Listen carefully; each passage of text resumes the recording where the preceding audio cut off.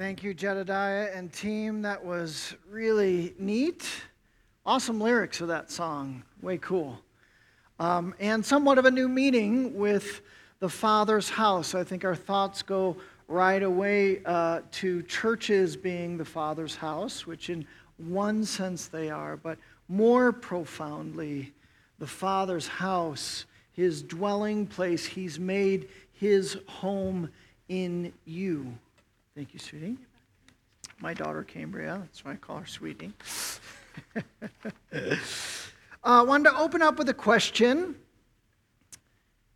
Have you ever been guilty of greatly underestimating something or someone? When I asked two of my kids that, it was funny where they went right away. When I asked them about have they underestimated anything or anyone, they thought about themselves right away. That oftentimes they were thinking of examples of how they've underestimated what they could do, they could press into, what they could accomplish even with limited time or multitasking. I thought that was kind of a neat first thought that they had. That was different than my first thought. When I was thinking about that question myself, I thought right away I grew up really small, and so in sports in particular, especially the two sports I loved, football and basketball, I was always underestimated. And so that built into me an attitude and a drive that I would bring to the field of play, which I've had to curtail in my journey of faith sometimes. So sometimes I think we underestimate, I have at least, projects, right? The time and energy and focus it will take to really get something done. Some of you have perhaps underestimated projects in this time of COVID-19 and quarantine, taking on some projects and then realizing it's a little bit much. I was thinking about new skills. Our family, we were talking about Josh Winans and how much we enjoyed the saxophone. And I remembered after college, I found this old saxophone at a thrift store, and I purchased it with a beginner's book with this desire to learn the new skill of playing saxophone. I think in that instance, I overestimated both my musical ability to teach myself and the ability of that very old saxophone to produce any kind of reasonable noise or sound.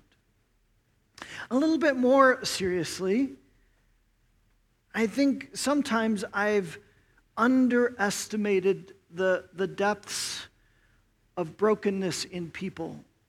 Or you could put it this way, the depths of the enemy's work in people, where I thought there was more healing and maturity and depth of work in God's heart, and yet I've been disappointed and hurt sometimes because my estimation of things was off. Let me ask you this morning. Have you ever been guilty of greatly underestimating the work of God? Most of us have heard the words from Jesus, Matthew 19:26, with God all things are possible. The question is, do we really believe this? Do our lives really reflect that belief that all things are possible? Or would our lives proclaim that we sometimes put limits on God?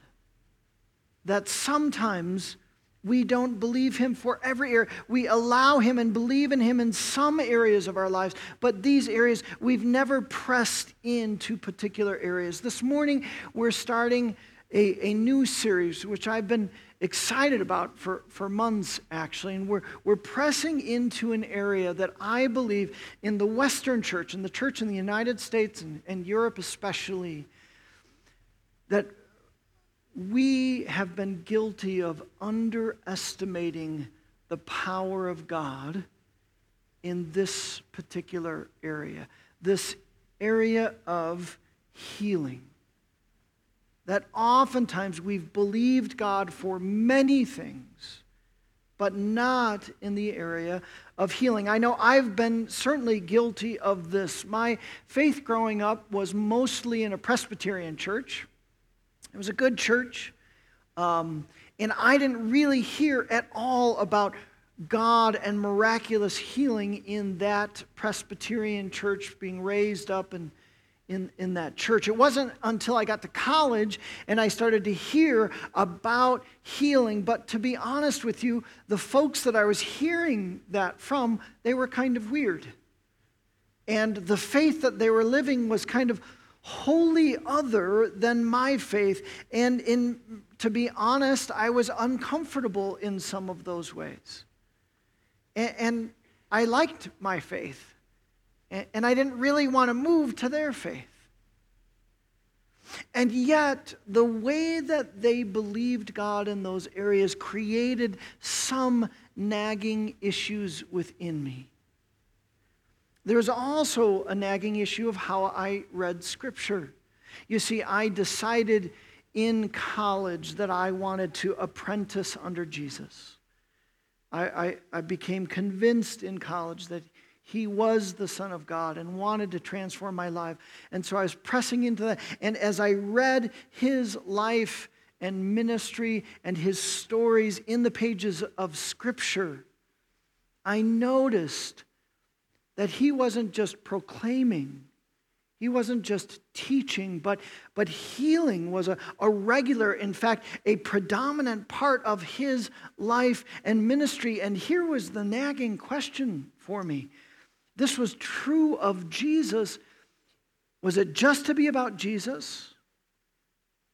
Or was it meant to be for me and my life today? And that caused me to start pressing in college to some of these questions.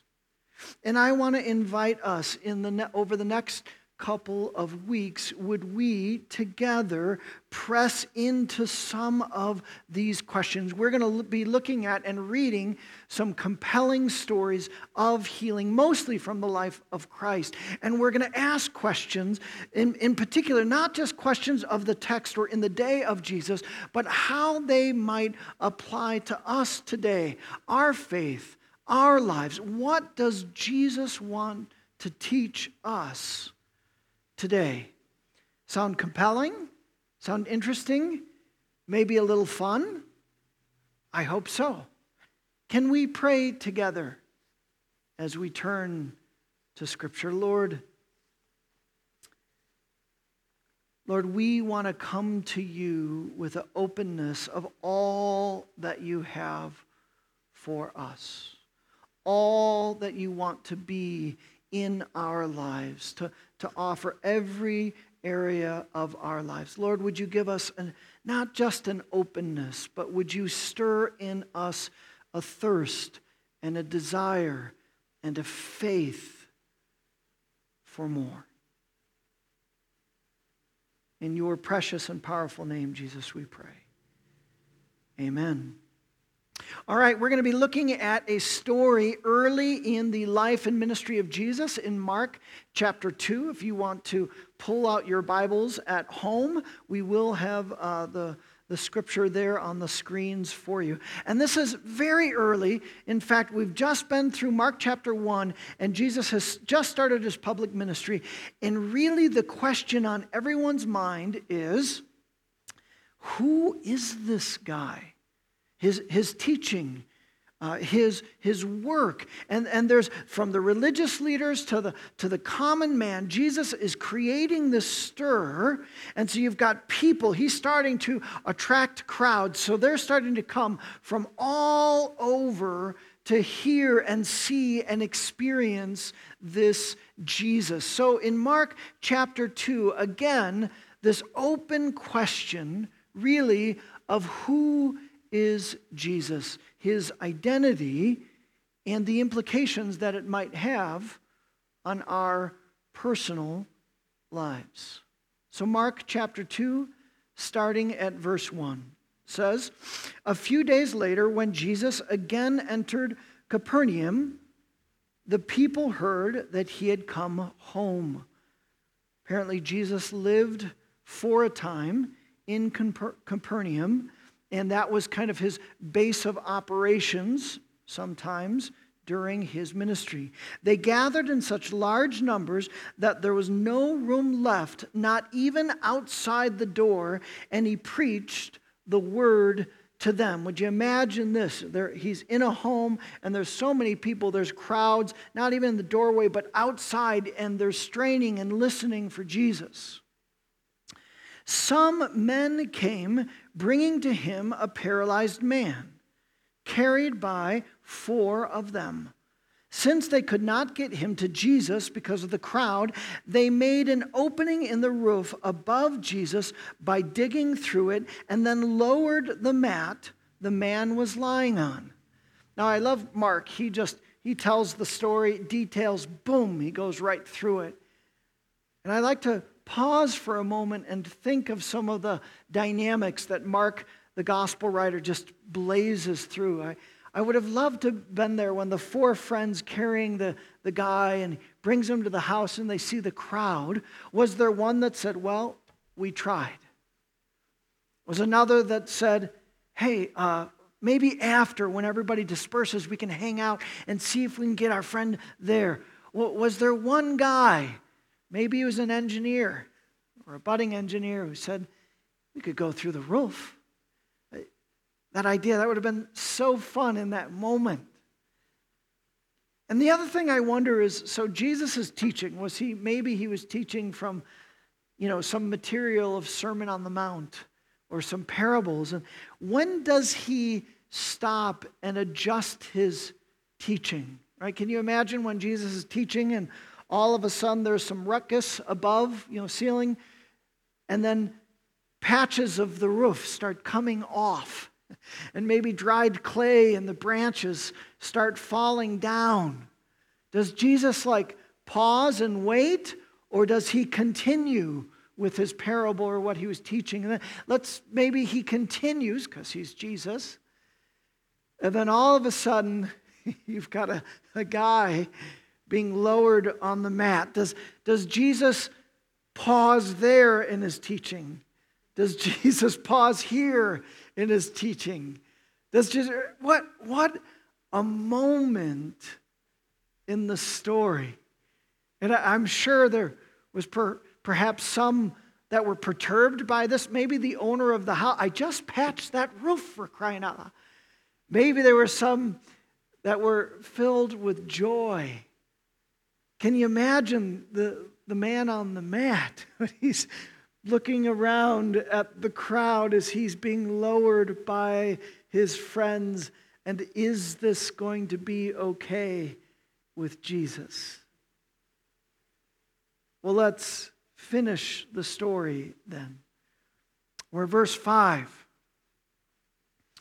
I imagine Jesus' countenance being transformed into joy, and him seeing and recognizing his beautiful love of friends for this man, and recognizing faith. And Jesus is going to change his teaching and make this the teaching moment, the memorable moment. Verse 5, when Jesus saw their faith, he said to the paralyzed man, "Son, your sins are forgiven." Interesting. Now, some teachers of the law were sitting there thinking to themselves, why does this fellow talk like that? He's blaspheming. Who can forgive sins but God alone? Immediately, Jesus knew in his spirit, probably by the Holy Spirit, that this was what they were thinking in their hearts. And he said to them, why are you thinking these things? Which is easier to say to this paralyzed man, your sins are forgiven, or to say, get up, take your mat, and walk? But I want you to know that the Son of Man has authority on earth to forgive sins. So he said to the man, I tell you, get up, take your mat, and go home. He got up, took his mat, and walked out in full view of them all. This amazed everyone, and they praised God, saying, we have never seen anything like this. I love this story. It's a beautiful story. I think it's a story of many applications. Just one application is sacred friendship, right? The stirring and the love that these four guys had for their friend on the mat, that this was the opportunity, that they would not let any obstacle, they were going to press through, get creative, press in, so that their friend could be with Jesus and experience Jesus. I was trying to look for a modern day equivalent of a story that we could relate to. This is the one I could find. This is the only one I could find. I found a story of a fan in Turkey of soccer or football. And this fan, it was a news article was written about him. His name or his nickname was Yamuk Ali. That was translated Crazy Ali.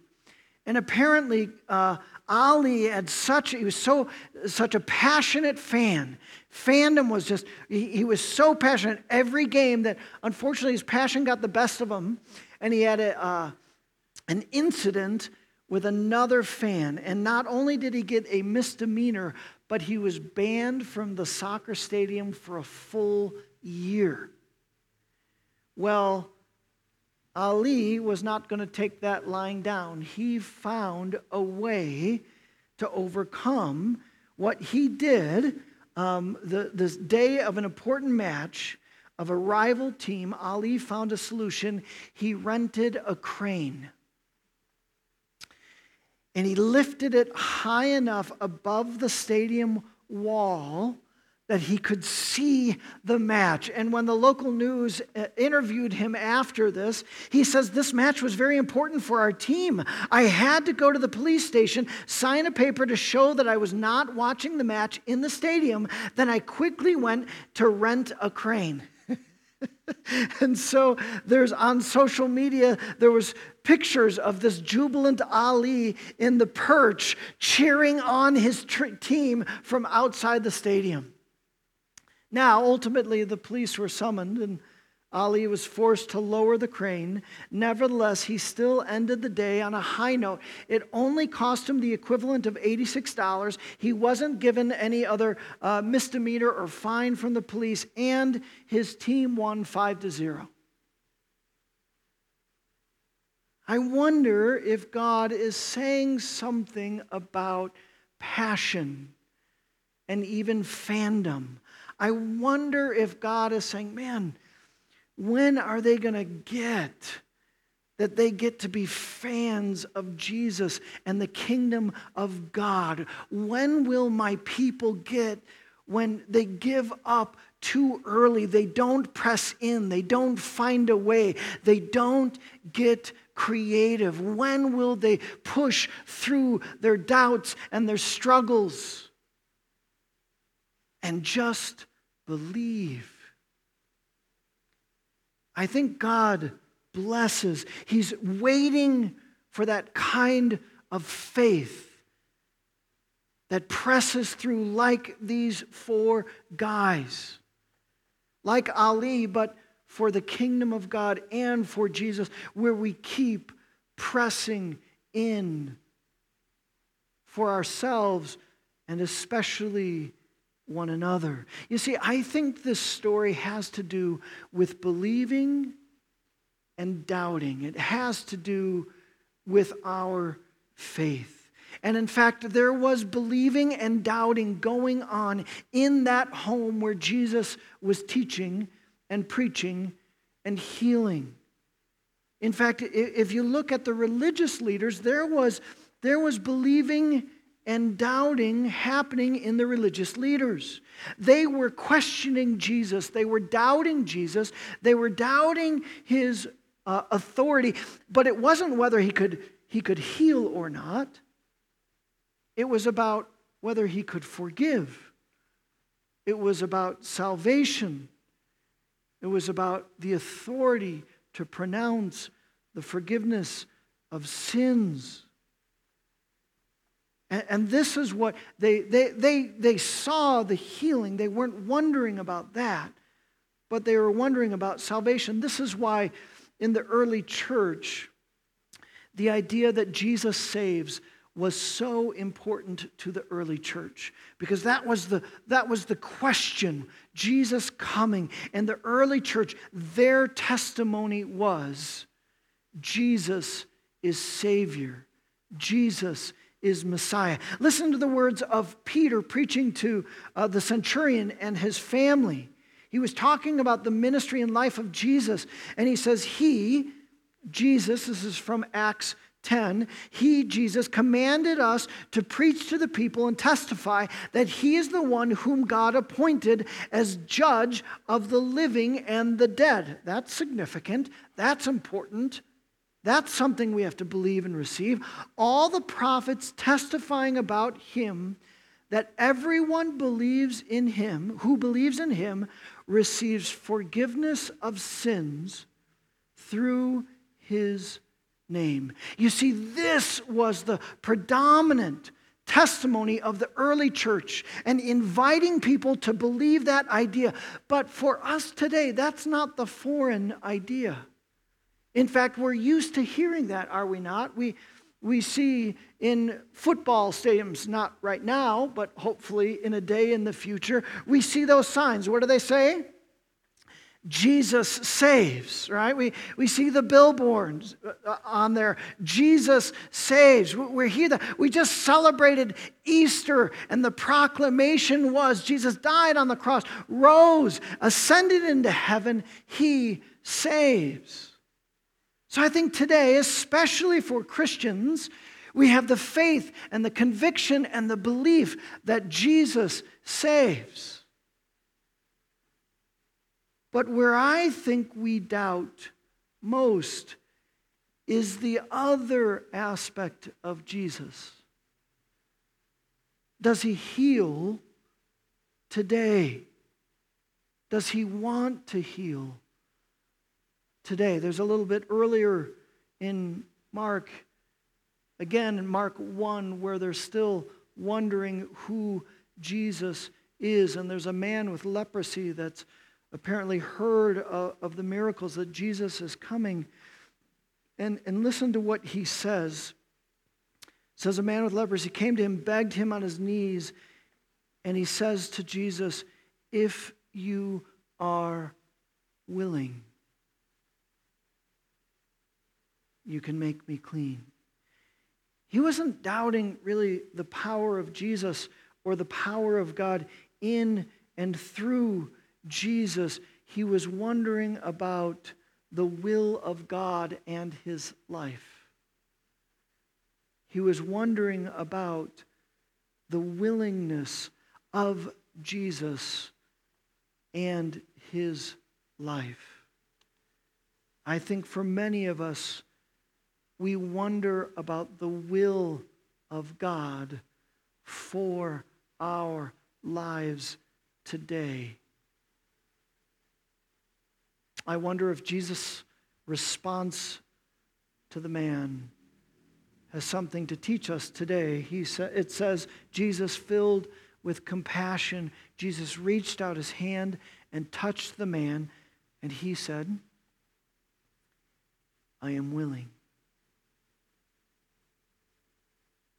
How many of us need to really hear and believe that from Jesus for our lives today?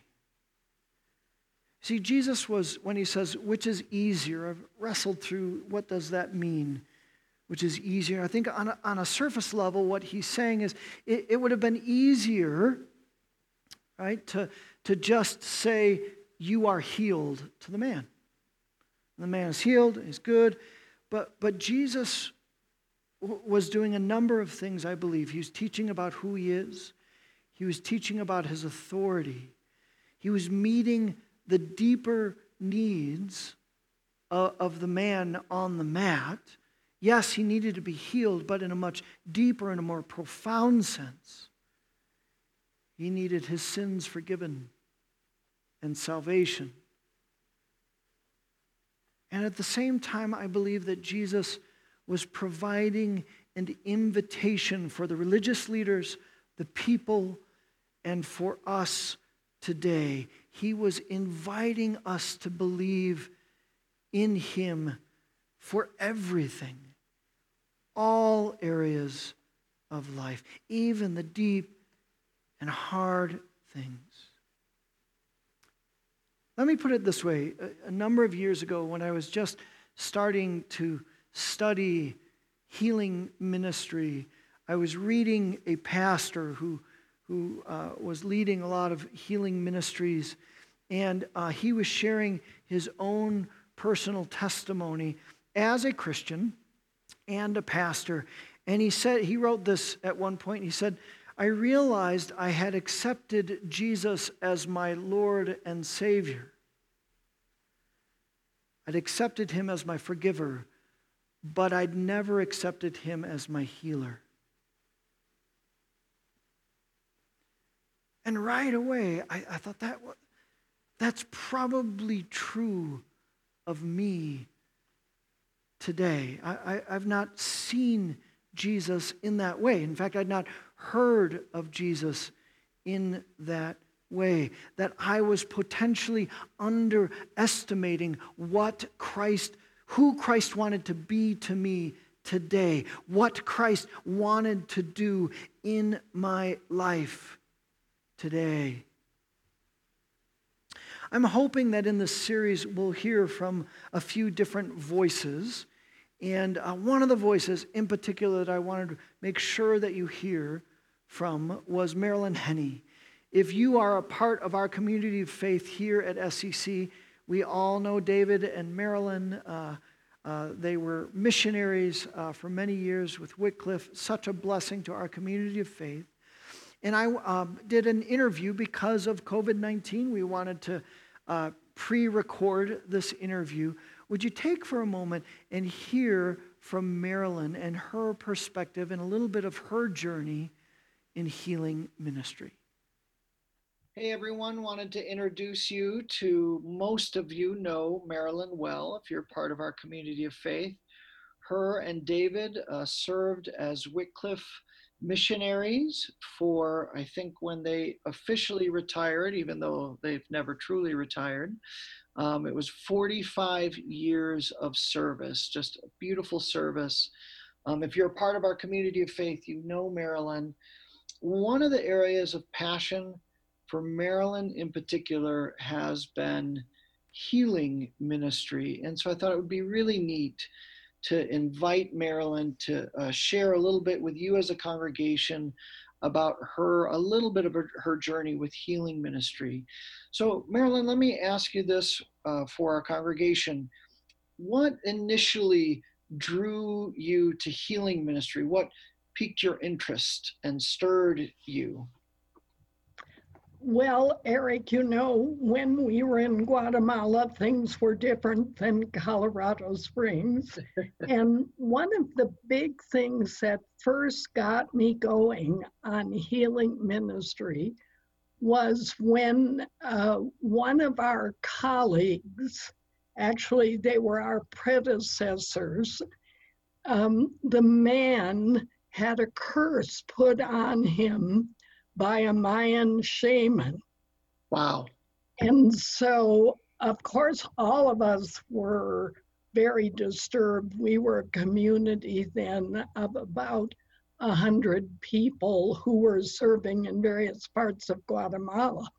So it wasn't unheard of that these shamans put curses on people, but nobody else in our group had experienced it. Was he experiencing some effects, do you believe, from that curse? Yes, it seemed that was so. He was always sick. He had one thing after another wrong with him for the rest of his life. And we prayed and prayed and broke the curse and prayed for healing.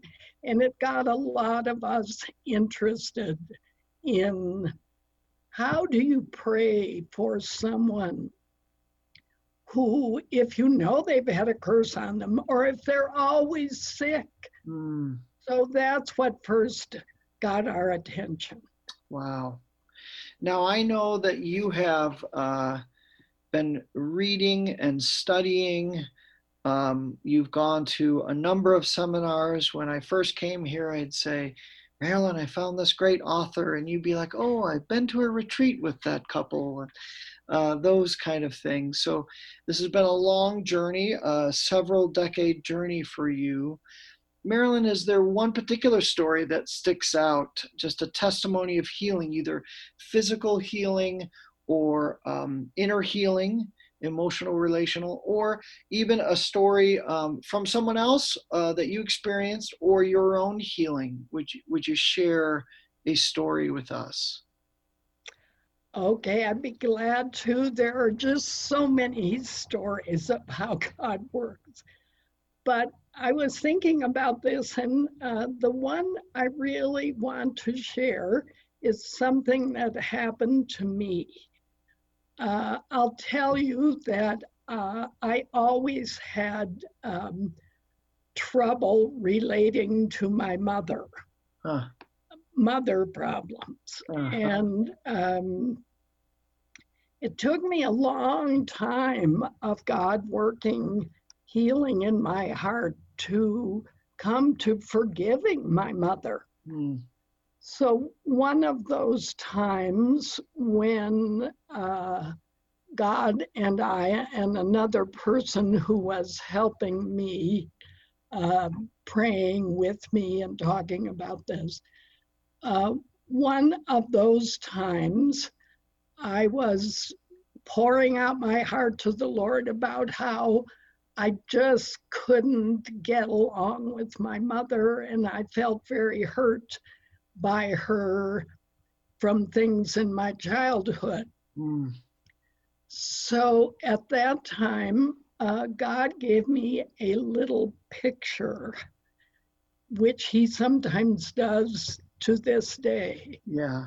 And in that picture, I was just a little girl, 4 or 5 years old, and Jesus said to me, why don't you borrow my mother? Huh. And then I saw a picture of a young woman, sort of in her 30s maybe, and she was dressed in what I would call a house dress, because women of my real mother's age, when I was growing up, they wore dresses all the time, and they called them house dresses, because of course they dressed up to go to church and things like that. Yeah, Kendra wears house dresses when she does housework all the time. Just kidding. Yeah, right. Anyway, here was this young woman with her hair swept back in sort of a bun, but with a lovely face. And she was wearing this nice house dress, and she was sitting on a swing. One of those old-fashioned swings where you just throw the rope over the tree branch and you put up something for the seat. And there she was, and she beckoned to me. So in this picture, I was just little, so I jumped up on her lap, and she did the swinging with me sitting in her lap with my head against her breast. So it was a very lovely, restoring image for me to feel the arms of Jesus' mother around me, which filled in a lot of stuff that I had not understood and that I had missed as a little child. Mm. So that experience brought great peace and a healing of my heart. And I'll never forget it. And was that a moment that your relationship with your mom shifted? Or was Well, or was that just personal to you? no, that was long after she had died. Oh, I see. Yeah. But I had worked through things like forgiving her for how I felt she treated me. And I had been able to do that previously, Yeah. but I still lamented Mm. the lack of a relationship. So that was a shift in your own soul in that moment, Yes. I remember. Well, Marilyn, thank you so much for being so vulnerable and willing to share that. I'm sure a huge blessing. A part of, I believe, what Jesus wants to do is heal the brokenhearted. All of us have those wounds to a certain degree, and that's part of the gospel of the restoration of all things, is those inner healing as well as physical. Marilyn, just before we let you go, a few hopes for Springs Community Church as a community of faith and how we might walk into healing ministry. Okay, well, that I've been thinking about a long time. When David and I came to the church in 2003, from that day forward, I just hoped that people in our church would learn to pray for each other for healing. Mm. And we went through all kinds of things, training and different stuff. Mm. And people, I think, here and there have really learned to pray for each other. Mm-hmm. But my desire now is that every person in Springs Community Church, all of you who are looking at us today, watching and participating in this worship, I long that you are able to pray a simple prayer of healing for another person, for your family, for the person sitting next to you when we meet together all in church again, for the cashier in the grocery line, for a teacher at school, because we're called to pray for each other.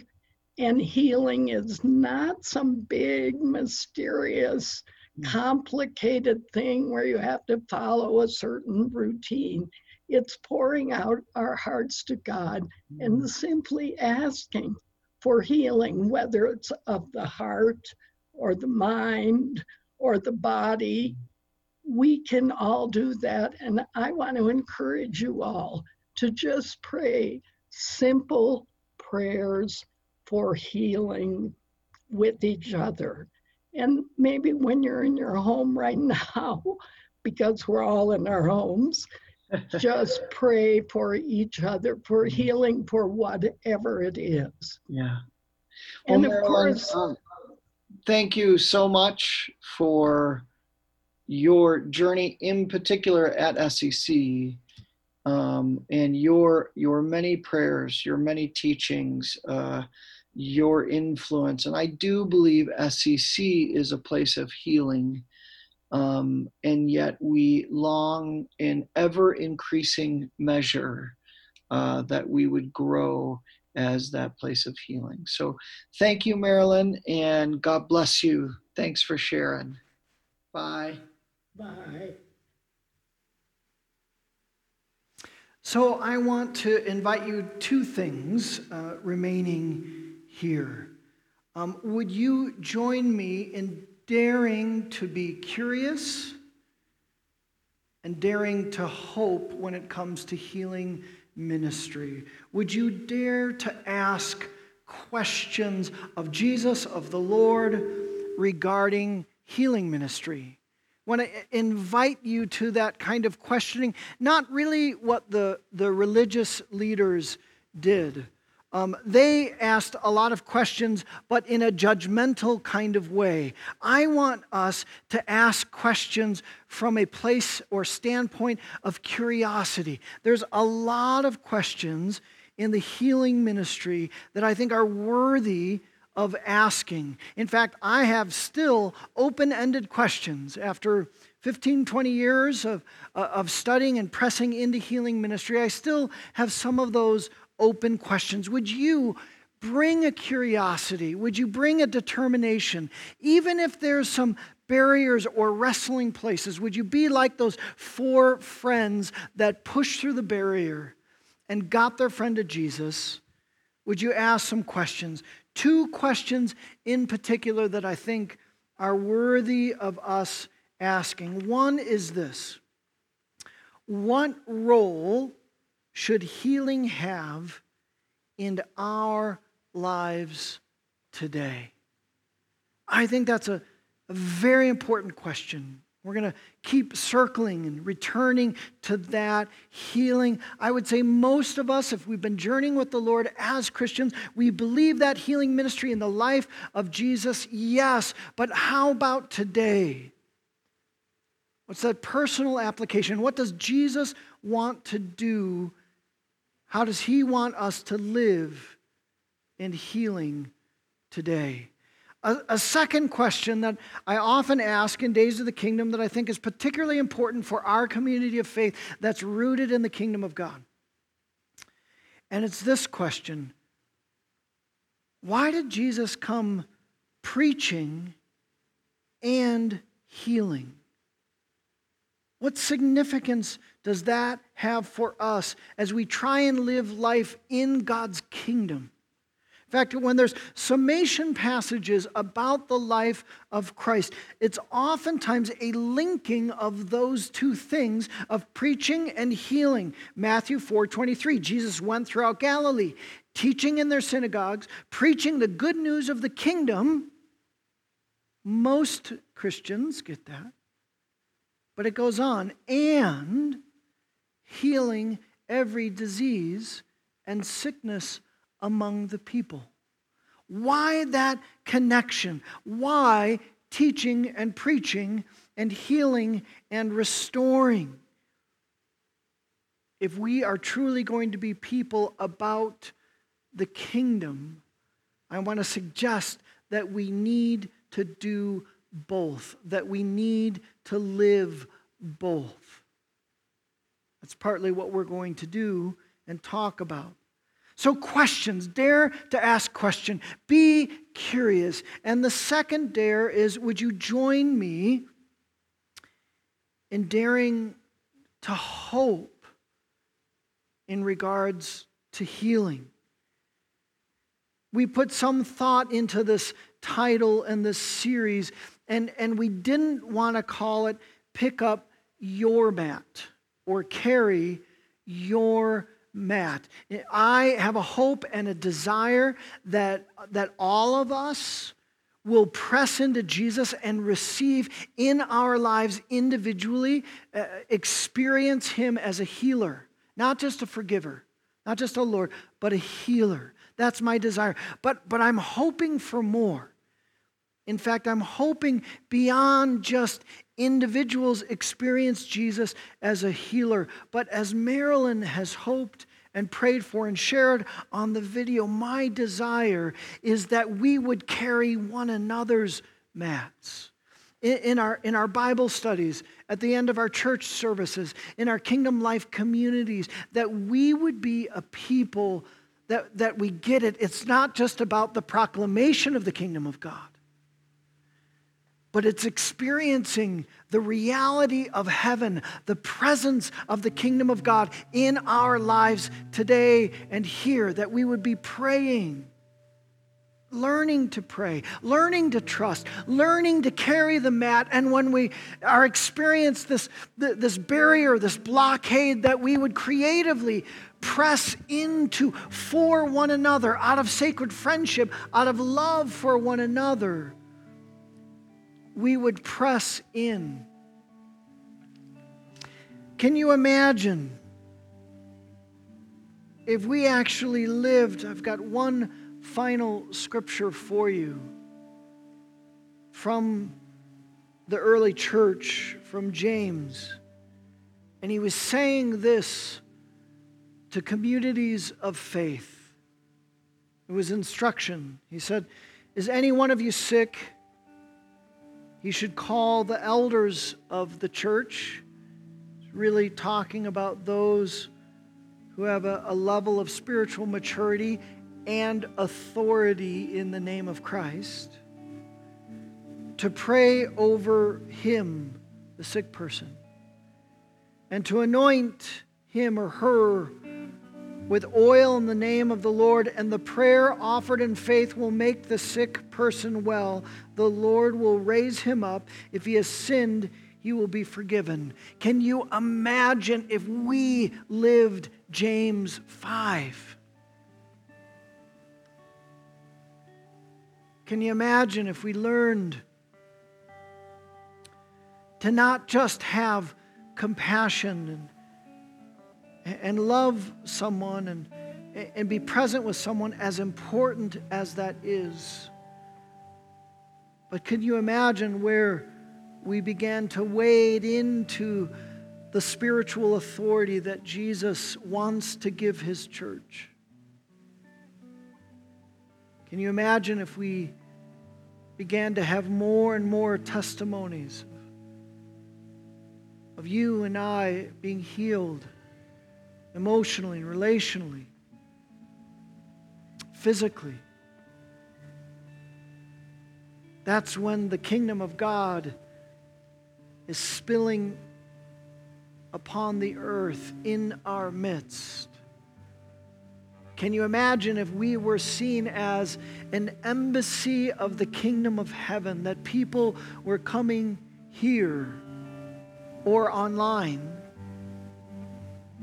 and were receiving the healing touch of Jesus? Can you imagine if we were determined, as those 4 friends were, to get our friends and family and those we love to the feet of Jesus, whatever it took?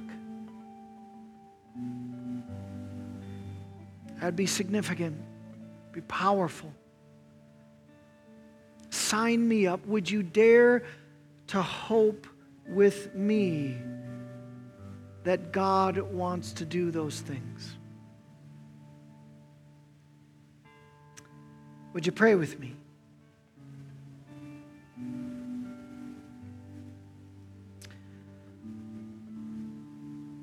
So, Lord, as this passage of Scripture, Mark 2, is at the beginning, I think it's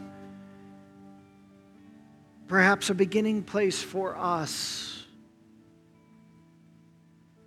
that we would receive you for all you desire for us. Lord, we want to open our hearts and our souls to you and receive you this morning as Savior and Forgiver. If you've never done that, you can simply say, "Jesus, I believe."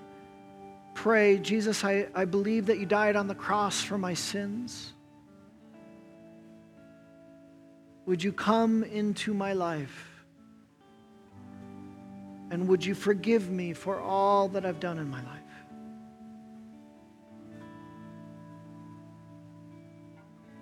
Believe that Jesus wants us to also receive him as leader of our lives and Lord of our lives. Ask you, Holy Spirit, to fill our lives. You can ask the Holy Spirit that he would be your counselor, your guide, that the creator of your life would teach you to live in the fullness of life. Lord Jesus, we receive you as Lord and leader this morning afresh. I believe he wants us to receive him as our good shepherd, and our healer. Just as the shepherd finds that wounded lamb and binds up the brokenness of that lamb, so he wants to bind us up. Lord, I pray over this congregation, Psalm 147:3, he heals the brokenhearted and binds up their wounds, Lord. Lord, we want to receive you as our Lord and Savior. We want to trust you to bind us up.